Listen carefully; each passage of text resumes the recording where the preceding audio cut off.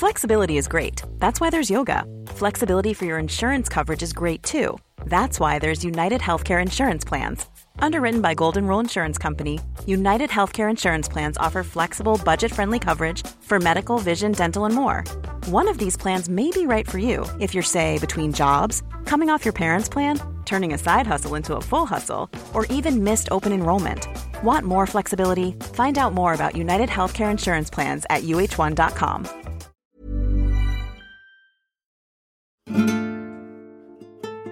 Hi, it's Susanna Constantine, and this is My Wardrobe Malfunction, the podcast about the items we wear. Those that make us look fabulous and those we'd rather forget. This is episode 5 of season 6, our 45th in all. If you're new to the party, download the rest and you can hear Deborah Meaden on jodhpurs, Skin on barbers, and Nicola Benedetti on promers. But now let's get on to today's guest. She's a DJ, presenter, writer, and the award-winning podcaster of Soundtracking, the weekly podcast where she talks to film directors, to actors, writers, producers, and composers about their relationship with music. Just a quick warning, Edith and I spoke a lot about films and a little about clothes, but I hope you'll forgive us. Speaking of films, later in the episode, we've got another track from Duo's new Gig in Your Garden album, a medley of tracks from 2 classic movies. See, we don't just throw this thing together, you know. Well, actually, we sort of do. But anyway, let's grab the handles, open my wardrobe doors, and find out what's inside.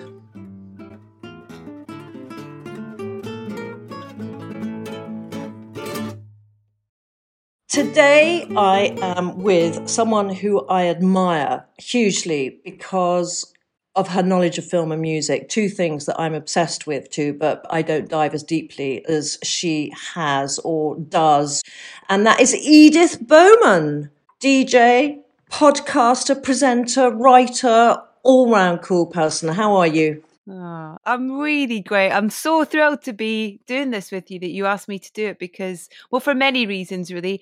But it's so nice to remember that I actually had a wardrobe of clothes as opposed to just, the 3 outfits I've been wearing for the past 10 months or whatever. Thank you for your kind words. That's really sweet of you. Thank you. No, but it is true. It is true, Edith. And your podcast, which you've been doing since 2016, isn't it now? I mean, you are ahead of the game. Yeah. And you've done over 200 episodes. Yeah, we launched it out of a bit of frustration, to be honest, in that we no one would give us a regular slot on the radio, a weekly slot. So myself and my friend Ben just went, let's go and do it ourselves. So we did, and we just, we had a hope that it would be something that we could, do long term. And yeah, I think since August 2016, since we launched it, we've missed 2 weeks. Wow. And we've been able to put together an episode every week. And there's something really nice about the fact that it's ours and that we aren't coming from a podcast that's come out of a broadcast, so to speak, because it means the goalposts are open in terms of we can decide who we speak to, whether it be, someone, a big name, for example, but then it may also be someone like Kitty Green, who's a first-time filmmaker who made an amazing film called The Assistant last year. And so that's what I love about it, is that we always come at it as a film fan. So if it's something that we love and we like, we want to talk about it. But I thought it's called Soundtracking, everyone who's listening, by the way. But I thought it was kind of more focused towards music, so film soundtracks. But you've kind of diversified, have you? Or do you kind of? Well, it's the Soundtracking banner is our kind of, I guess, our banner in a way. That's where the conversation starts. Okay. And that's what we want to talk about within it. But within that, we never kind of have boundaries in terms of what we can talk about. So there's some occasions where we hardly ever talk about that much music because the conversation's gone one way. And then there are other times where we speak to composers, where it's purely about the craft and the creation and of their own work, but also the work that's influenced them as well. I just recorded an episode last night, actually, with Riz Ahmed, who has got a new film coming out called Sound of Metal, where he plays a drummer and he loses his hearing. And I spoke to Riz and the director, Darius, and that was an amazing opportunity to talk about that collaboration between the two of them, both in terms of how they created the sound of the film, but then also Riz having to learn to play the drums, all that kind of stuff. So a bit like Whiplash, yeah, which exactly. was one of my favourite films. I love that so much. So great. Well, we got to speak to Damien Chazelle about that way back now, and very loosely based on his own experiences as a child jazz drummer, really. But what a film, what a soundtrack as well on that as well. Extraordinary. So out of all the people who you've interviewed, Edith, who's been the most surprising? I mean, I know that's a very broad question, but has someone kind of, in a good or bad way, you're not going to say a bad way, but... Well, there's two actually. I thoroughly enjoyed for many reasons, sitting and chatting to Bradley Cooper about A Star Is Born. God, not surprised. Because he had so many roles on that film. He wasn't just front of camera. He wrote it. He wrote some of the songs in it. He produced it and he directed it. And it's kind of like, that's a lot of hats to wear, do you know what I mean, for one film. And particularly when you think of the depth of that performance in that film. So it was amazing to kind of talk to him about the steps, what came in what order in terms of how he did that.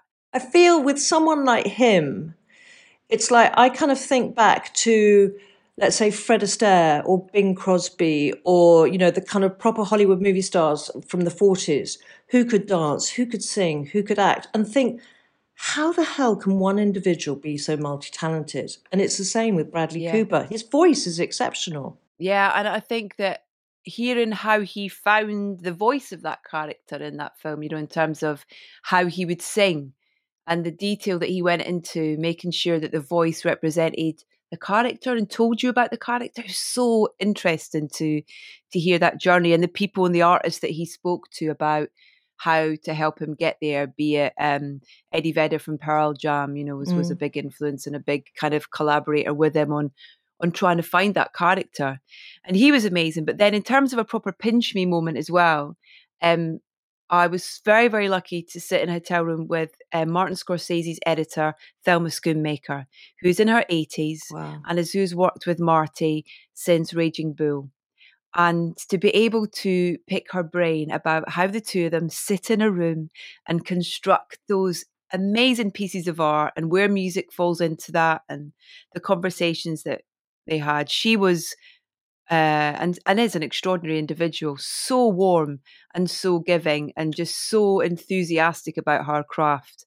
It was, that was a proper moment and lovely to shine a light on that side of it as well. How many podcasts you hear where you talk to the editor of a film and a female editor as well. That's the thing as well. I really strive as well to make sure I get female voices out on the show as well, because that I think every little helps, really, doesn't it? I mean, generally, aren't the best editors female? I think the best everything are female. Well, yeah, obviously. And weirdly, I've got a couple of friends that are editors. My friend Becca, who works quite a lot with Andrea Arnold, in terms of, you look at Andrea's construction of her films as well. And it's amazing how many people and directors will talk about how, they shoot one film and they end up with a completely different film once they get in the edit and once they construct it and work out a pace and all that kind of thing as well. Have you ever aspired to direct or produce?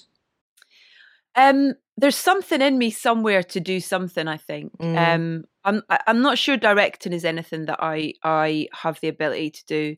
I've got a short film that I want to write, and my plan was to try and write it in lockdown. I was going to try and do it in this one, but then the homeschooling kind of scuppered that, because finding time to wipe your arse at the minute is kind of, I've had a couple of people approach me about, would I be interested in producing and getting involved in that side of things? And I'm just fascinated by the world, and the more conversations that I have about it, the more I want to learn, the more I kind of want to peel back and find out and try things as well. So we'll see. We'll see. And have you had, obviously costume design is huge in film too.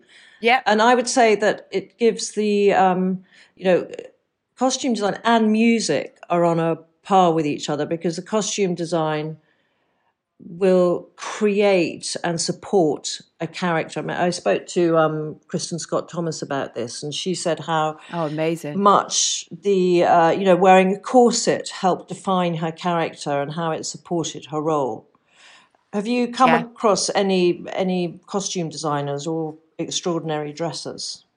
Yeah, I mean, I haven't had any on the podcast. It would be I've been lucky enough to do a few events with people, around awards, be it Q&As with Sandy Powell being one Amazing. of my absolute favorites. She's just a really interesting woman as well. We did a big thing around The Favourite. Mm-hmm. And the attention to detail. And it's really interesting as well, even hear her talk. I think at the same amount of time she'd done The Irishman and I think that was right, The Irishman and The Favourite, or maybe it was Cinderella and The Favourite. And the budgets obviously were vastly different. But it was amazing when you heard her talk about how she looks at the budget and looks at ways that she's able to still achieve a big budget look and the same effect and the same power through the costumes when she has, a tiny budget. And it was things like with Emma Stone's costume in The Favourite, she had recycled denim that she used to make and things like that. And it's so interesting. Oh, I would love to interview her for this podcast. You should cover on this for sure.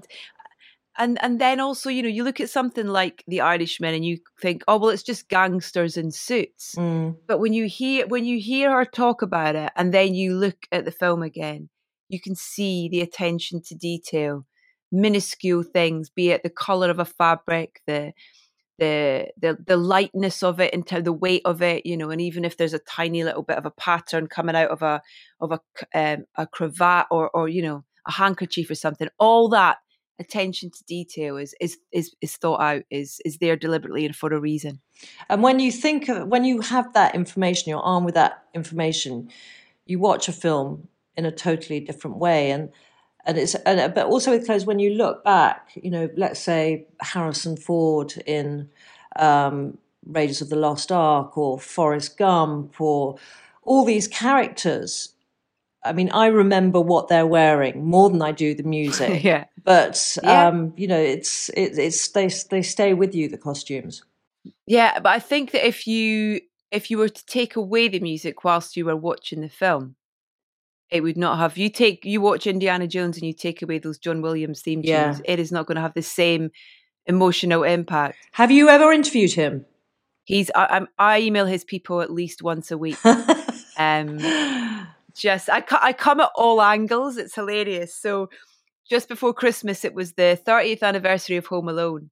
And so there was a distributor who were re-releasing and remastering that. So I went via them.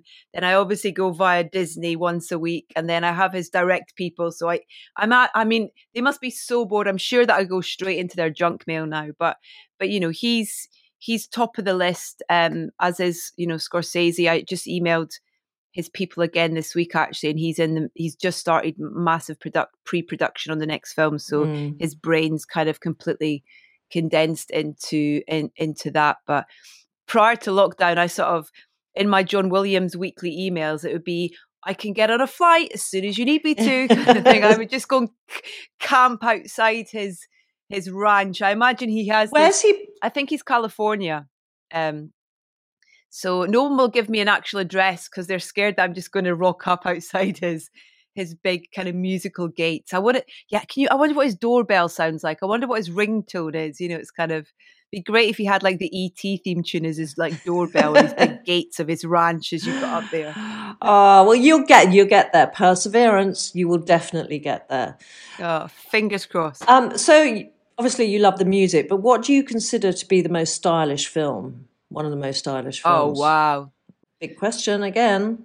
Yeah, but I think for me, in a film and a character and a style of dressing that's been a big influence on me is Annie Hall. Okay, so Diane Keaton. Yeah, I think she's, and she's kind of, I follow her on Instagram and she's hilarious. Her whole existence just is so much fun. And she also has this fantastic truth filter, that the way that she's able to absolutely speak her truth in a way that is saying things that a lot of people would not have the balls to say, but the way that she says it kind of makes it, I don't know, sort of warm and funny. And I admire her. And from reading her autobiographies as well, it sounds, that the style in those films really came from a truthful place from her. And you look at how she dresses, how she's always dressed and how she dresses now. And she still has this, she's always got a great accessory, be it a kind of hat or the glasses or the fingerless gloves or, I think that kind of a female in a kind of masculine sort of, but still sexy attire. I think there's something fantastic about it. It's ageless. I mean, she's worn that since Annie Hall and still is. Absolutely. I mean, I've just bought about 3 tank tops in the past month, so and that's like something that I can't, it's always been there in terms of her, and I can't remember what it was that I think I got some kind of random, sort of email through from a brand, and it was just like, oh, they've got so I was like literally went on a sort of tank top binge. Yeah, Mango do really good ones. Mango, do they? Zara have got a load. Yeah, I got a really good one from Plumo. Oh, Plumo. Yeah, no, I do. I got some trousers from them. Plumo. Okay, yeah, I'll write that down because I'm always looking for them too. I'm slightly obsessed as well. So back to you. You grew up in Fife and you had a strict work ethic instilled into you from a very young age. Because did you grow up in a hotel, or were you living in the hotel, or just child labouring in the hotel every day? So my grandfather started this little hotel in Scotland. It started off as a 6-bedroom B&B when my mum was a little girl, and then it grew over the years, and it kind of ended up being this 50-bedroom hotel that was really well respected, proper family run, family food, all that kind of thing. And yeah, from the age of it's really funny though, because I remember my mum and dad, the business that it was, my mum was one of 7 girls, all beginning with E, and 5 of them and their partners helped work in the hotel. And so it was, we didn't live in the hotel. Our house was kind of at the back of the car park. But it was it was our playground really, in a way. We'd come home from school and me and my cousins would be in the function suite with the tablecloths. One person would be pulling while the 5 of us sat on it, and we kind of, on the dance floor sort of thing.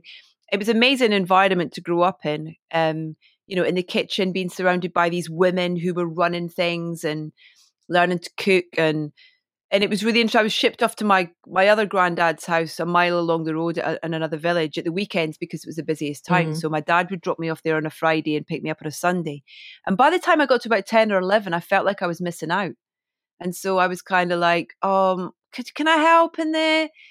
Can I make some beds or something, kind of thing. And so from that point on, it was kind of, I was allowed to help out where it was seen okay. And then as I got older, it was kind of expected of you, really, being a family run thing. So I went through every department, chambermaid, reception, kitchen, waitress, all of it.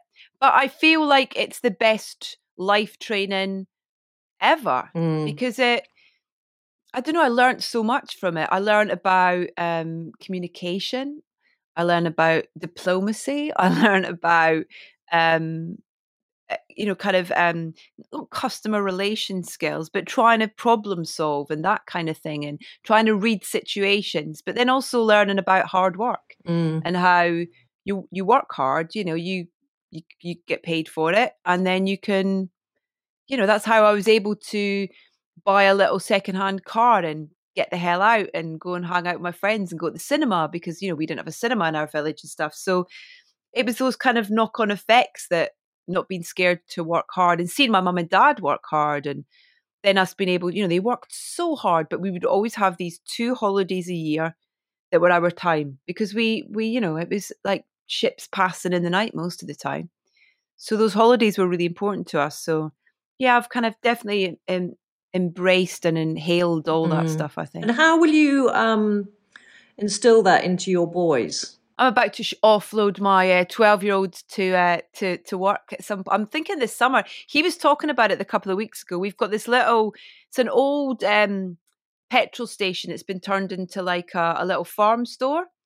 And they and with lockdown and stuff, they've adapted it and they built this kind of little cabin drive-through and stuff. And they've got these brilliant kids that kind of work there and help run it and stuff. And we were there last week picking up some stuff. And he was like, I think it'd be quite fun to work here, Mum. And I'm like, well, I think it'd be really cool if you got a little Saturday morning job somewhere, when you're the right age. And, then you kind of appreciate the value of money and you appreciate that.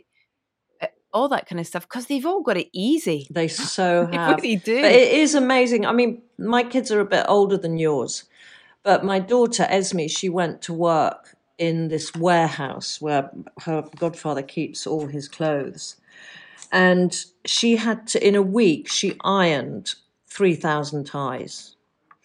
And wow, the best thing about that was, at the end of it, all the people working in the warehouse clubbed together to give her a bonus of £100. And she came away, she'd never forgotten that. And I can't remember, she was like 15, I think, when she did it. And she's never forgotten that. And that has kind of given her this desire to work and get that feeling again, not so much the money, but to get that feeling of feeling self-worth and that she's done a good job. Yeah. That's it for me. I mean, this week it's been really busy because even though the awards have all been kind of pushed back this year, BAFTAs and Oscars and stuff, a lot of the films are still just starting to do their Q&As, for your consideration. And I've kind of got 3 back to back this week and next week, most nights. And I get if I feel like it's gone well, or I get an email from the film company afterwards going, that was great, we haven't heard them talk like that and you got so much out of them. It's quite an indescribable feeling kind of thing. And it's kind of like, and then I go, they kind of forget that I might be getting paid for it, but that's not what it's about. It's that kind of feeling of accomplishing something and knowing that you've done a good job and that research and that work that you've put into it has paid off. So what are your contenders for the Oscar nominations? Oh, wow.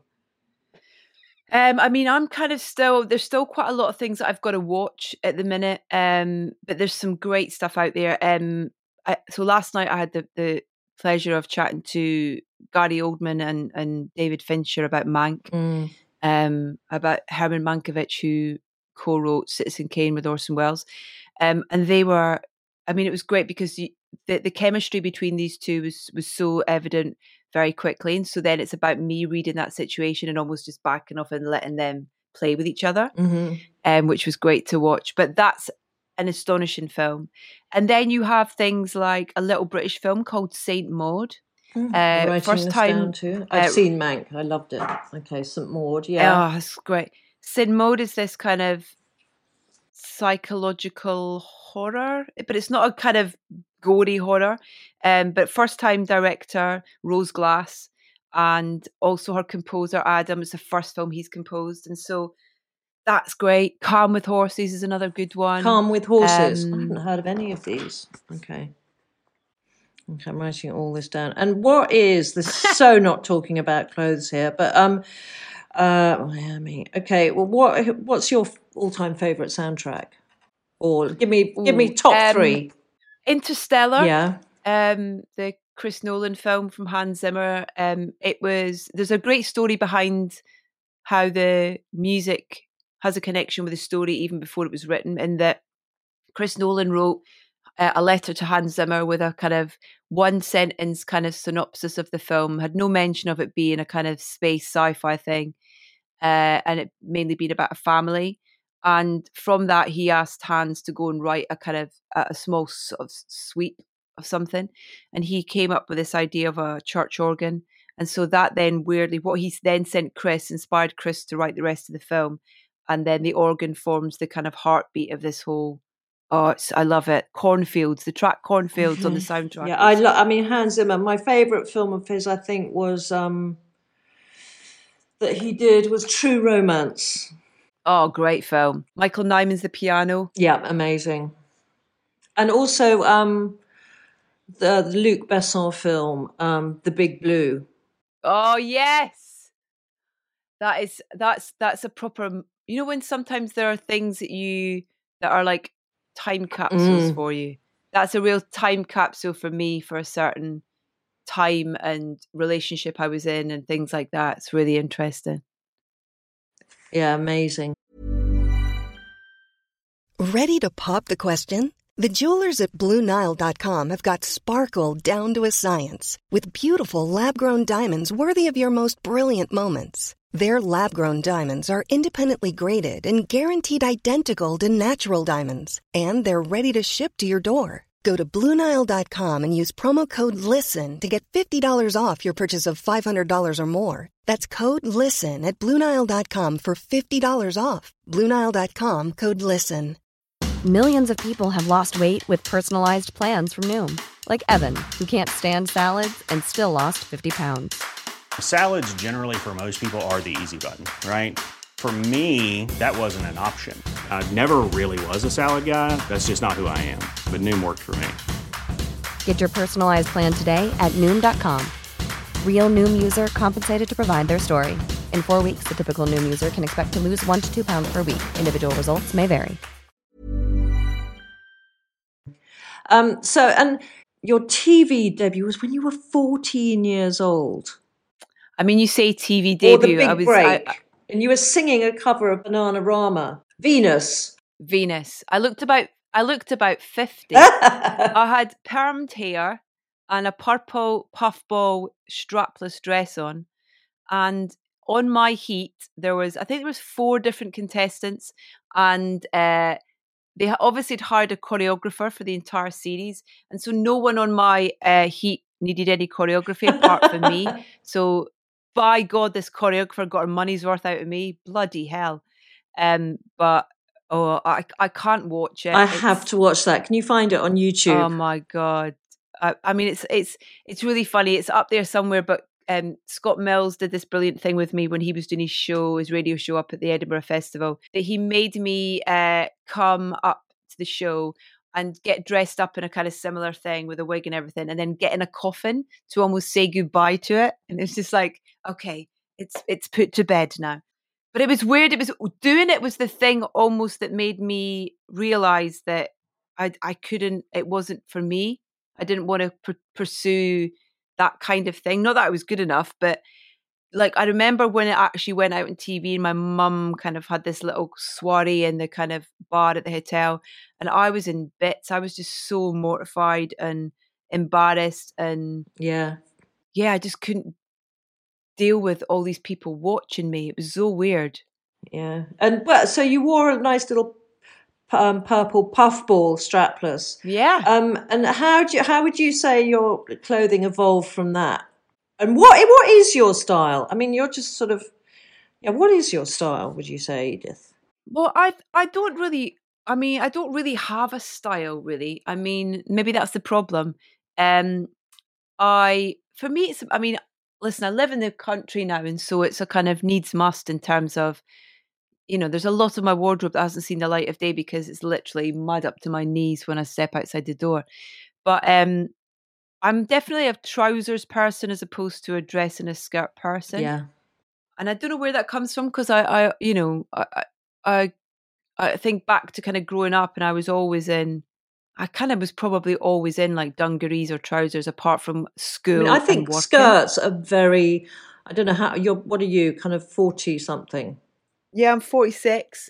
So, but I think skirts are very aging on women in middle age, midlife. Yeah, it's funny. I've got a load of like, I love a dress. I love a nice dress. I love a high collar. I love a kind of, or a something I can wear, a blouse with a collar under and a sleeve and a cuff sort of thing.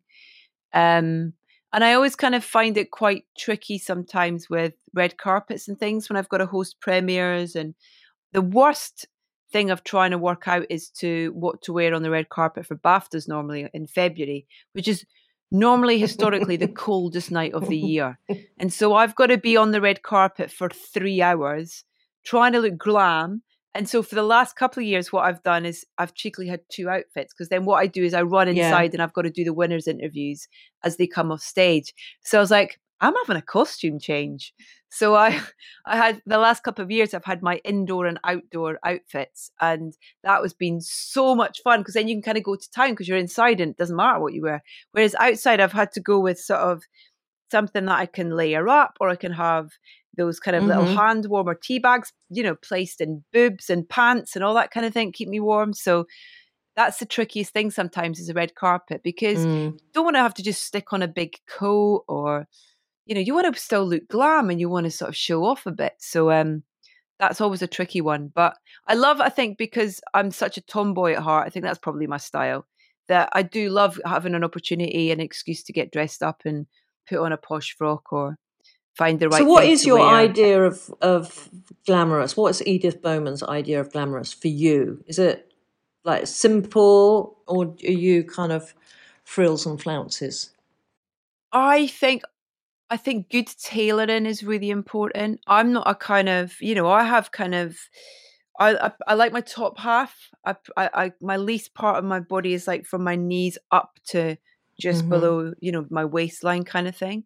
And so there are certain styles of dresses that just really emphasize that and make me feel really crap about myself. So I think when you find something that's really beautifully tailored, or it's designed by a woman who understands that understands that not all women are svelte and sort of stick-like, that there are curves and there are, then that for me can be the most wonderful thing. I wore this dress recently when I did Sunday brunch by this really lovely, I'm trying to find her name because she's a really little designer, British designer, and she just let me borrow one of her dresses to wear, and the response that I got from it was bonkers. And that's really nice as well, where you wear something and you get all these kind of women going, oh, I love that. Where did you get it? And it's always just really nice then to be able to do your little bit and support new designers and things like. You have to find her name. Find her name. Well, here we go. She's called Mary Benson. So look, there's the dress. Can you see? Oh, nice. I can sort of see, yeah. With stars down the side. Okay. And she's just on the same shape, but slightly different, in green corduroy. Oh, we love a bit of corduroy. I love a bit of corduroy. Oh, I had to interview Sofia Coppola for this BBC4 show that I was doing called Life Cinematic. We're doing Ama Santi actually in the next couple of weeks. And my friend Rachel, who helps me out sometimes, Rachel Davis, a stylist, she found this amazing kind of rusty coloured corduroy suit with this really flamboyant shirt with a kind of long collar. I felt like I'd gone dressed as Wes Anderson to do this interview, but it felt perfect. I love corduroy. I love suits. I've got so many suits. I do. My dream is to get, because I'm a different. I hate different parts of my body to what you do. So for me, it's my top half that I can't bear. But I yearn for a really beautifully cut trouser suit, like a tux. So and just to be able to wear that, step into a man's shoes and only have to wear that. And I've searched and I've found this. These girls, I can't remember their actual names, but they're called The Deck, I think, like Boat Deck, and they do beautiful tailoring for women. So you write that down. Amazing. DECK, really, really great stuff in beautiful fabrics, and be nice to have a uniform. Yeah, I think that's my little dream actually, is to do a little suit range for someone. Yeah, well, you can start. So to have, I would love that. Mix and match. So you kind of you maybe have 3 or 4 different jacket options, because, there are different style of jackets. Yeah, that's such a good idea. And then different trouser options, style of trouser with different length options as well. And maybe start off with 2 or 3 different fabrics. And then have some really cool accessories for it. Because I love that thing of like wearing a suit with a shirt and with an old, a proper bow tie untied, just hanging. Yeah, that, and then also a really tailored suit with a very feminine shirt underneath. Yeah. I mean, that Bianca Jagger image of the white suit is just like, Yeah. Yeah. Love. Yeah. So, my darling, have you ever had a terrible wardrobe malfunction? You must have had. So many. Okay, tell me the worst. So many. Or a couple. I think the worst one was probably when I was 8 months pregnant. Okay, on the red carpet. Not a good starting point, yeah. At BAFTA. Okay. And it's got it, so Spike is 7, so it'll be 7 years ago. And I was getting ready, put this dress on, and as I was getting ready, it ripped. And thankfully, we were at the Royal Opera House, and the seamstress who basically lives there in her little seamstress cupboard, someone ran and got her, and she came up and she sewed me into my dress, basically. But for those like 20 minutes, I felt like my world had caved in. And it was obviously heightened by the fact that I was very hormonal and whatnot. But I just kind of almost like fell to my knees sobbing when I kind of, and it was so, the noise just felt like it reverberated around the room, you know, that kind of almost like a cartoon sound of a rip. And it was like, no. And I just thought, that's it. I can't do it. I can't, you know, and it was horrendous for about 20 minutes. And bless my friend Amanda, who was doing my makeup, and she just kind of like knew exactly how to try and calm me down. And she read the situation. She's a mum herself and stuff, and just sort of tried to, you know, almost like fan me down about it a bit.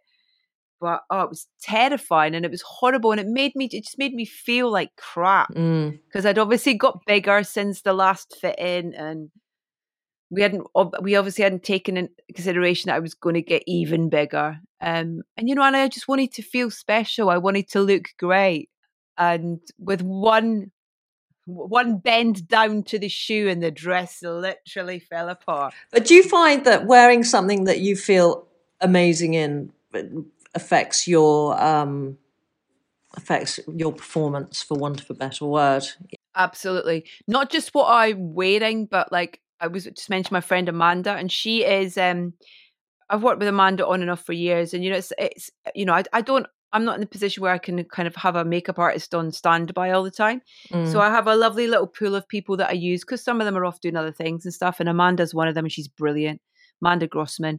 And she for the last couple of years has been making her own perfume oil. And so every time I work with her, you can smell her before she comes in the room, because she's got this stuff on. And so I always ask her to kind of, you know, put it on my temples and my wrists, and she'll put a bit in my hair and stuff as well.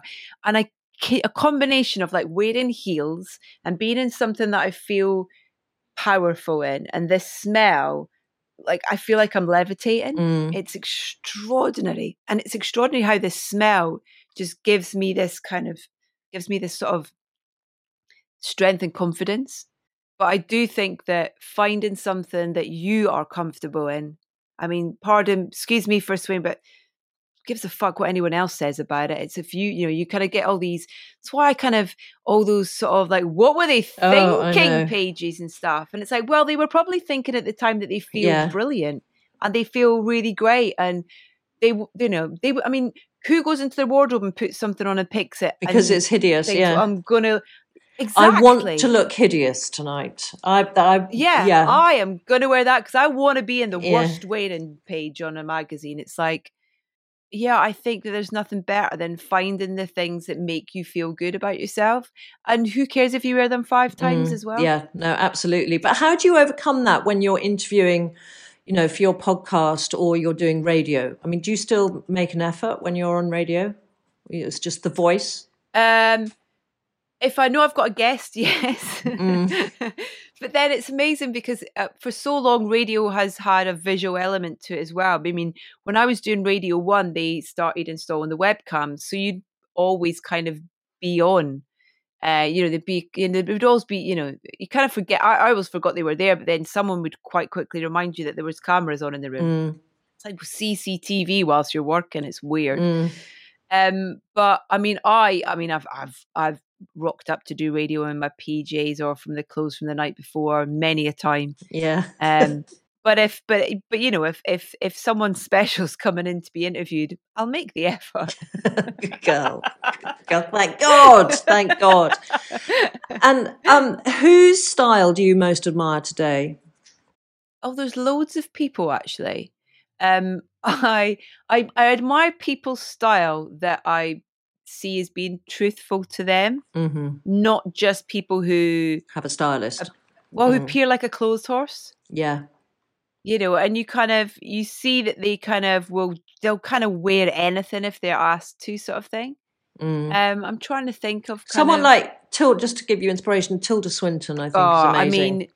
I mean, the clothes wear her, really, don't they? That's the thing about Tilda is like, I mean, and someone like Cate Blanchett as well. There's, I mean, I think actresses. And I know that actresses have they'll have a team of people, but with someone like Tilda, who's such a character in terms of, she's a chameleon really, you know, in terms of her acting roles. But I think that she definitely has the ability to defy expectation in a way, you know, and she's definitely one that will wear what she wants. Absolutely. Not what she's told. Yeah. Absolutely. And I think that's what I really admired in people. Is there anything that your husband Tom hates? Your husband he's the lead vocalist with the editors, isn't he? Yeah. Is there anything that he hates you wearing? His shoes to go out to the garden is definitely one of them. Do you have the same size feet?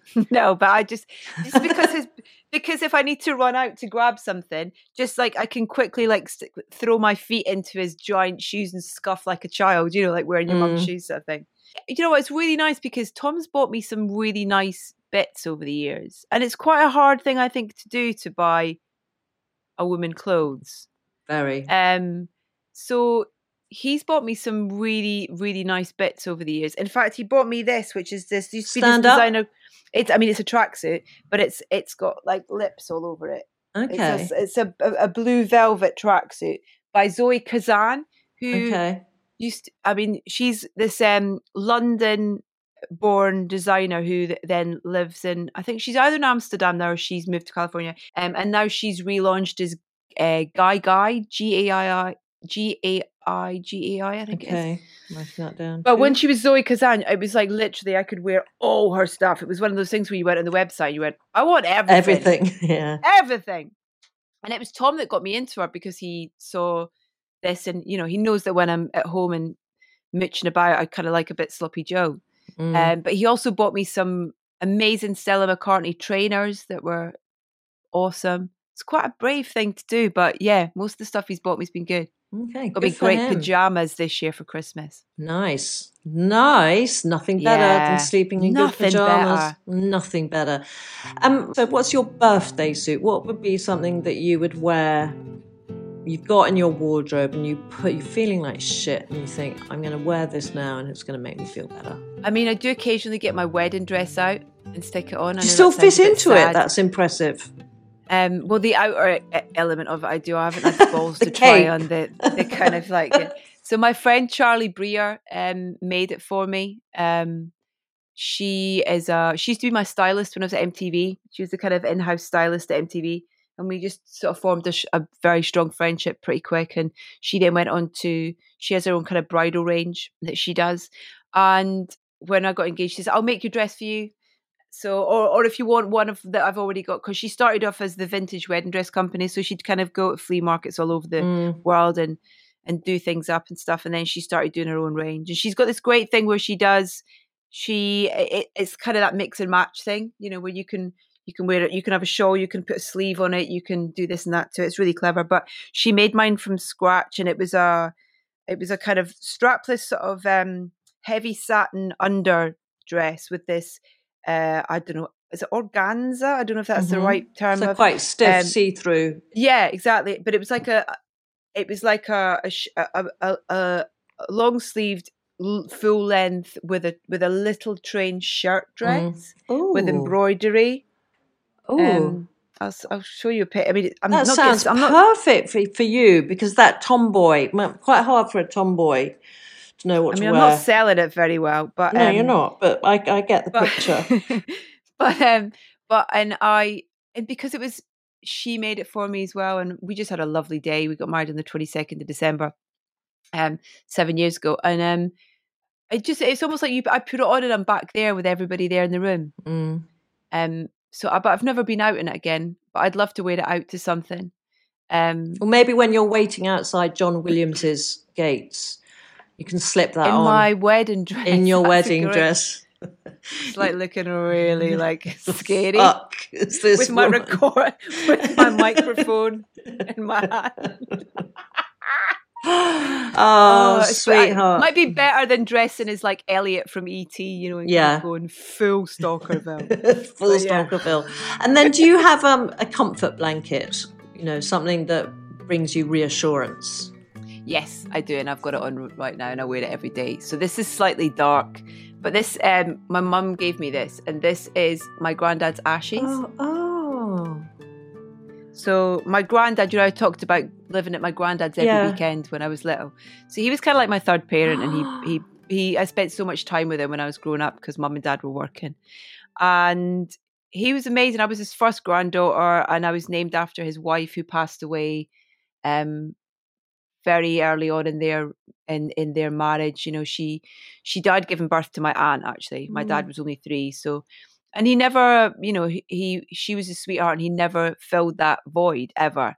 And my dad always says that I kind of filled it to a point, you know, as so he could project his love, a different type of love onto me. And so we had such a tight bond.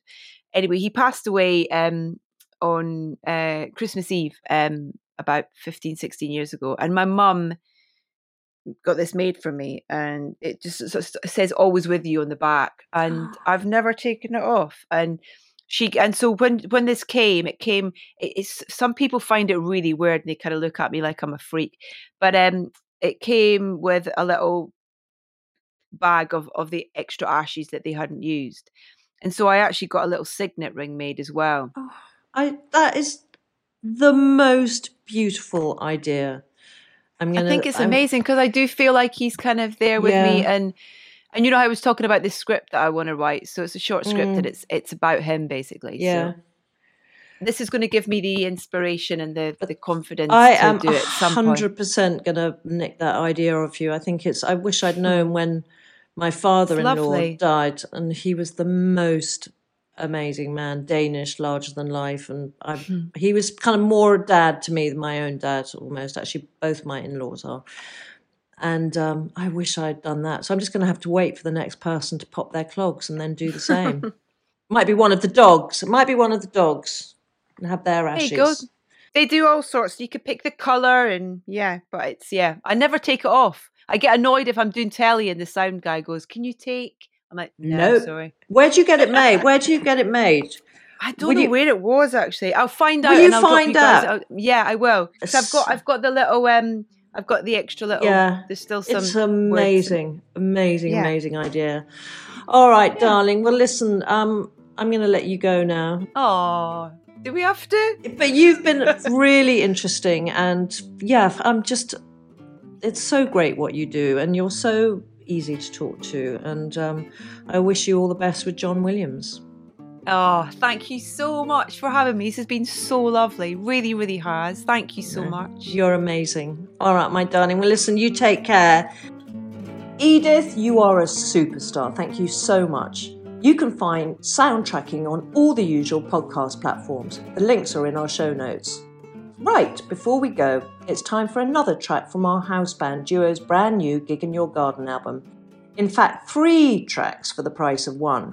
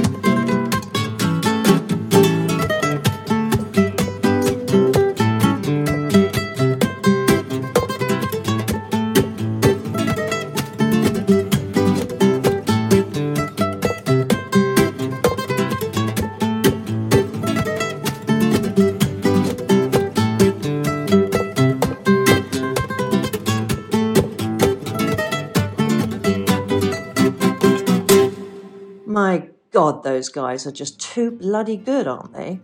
Find Gig in Your Garden in our show notes or by going to duoguitarmusic.com or at Duo Guitar Music on Duo socials.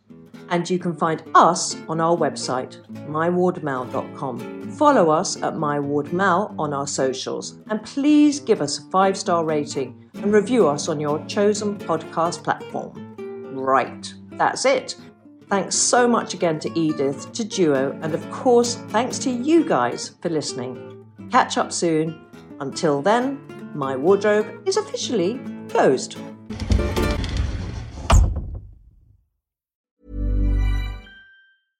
Imagine the softest sheets you've ever felt. Now imagine them getting even softer over time. That's what you'll feel with Boll & Branch's organic cotton sheets. In a recent customer survey, 96% replied that Boll & Branch sheets get softer with every wash. Start getting your best night's sleep in these sheets that get softer and softer for years to come. Try their sheets with a 30-night guarantee. Plus, get 15% off your first order at bollandbranch.com. Code BUTTERY. Exclusions apply. See site for details.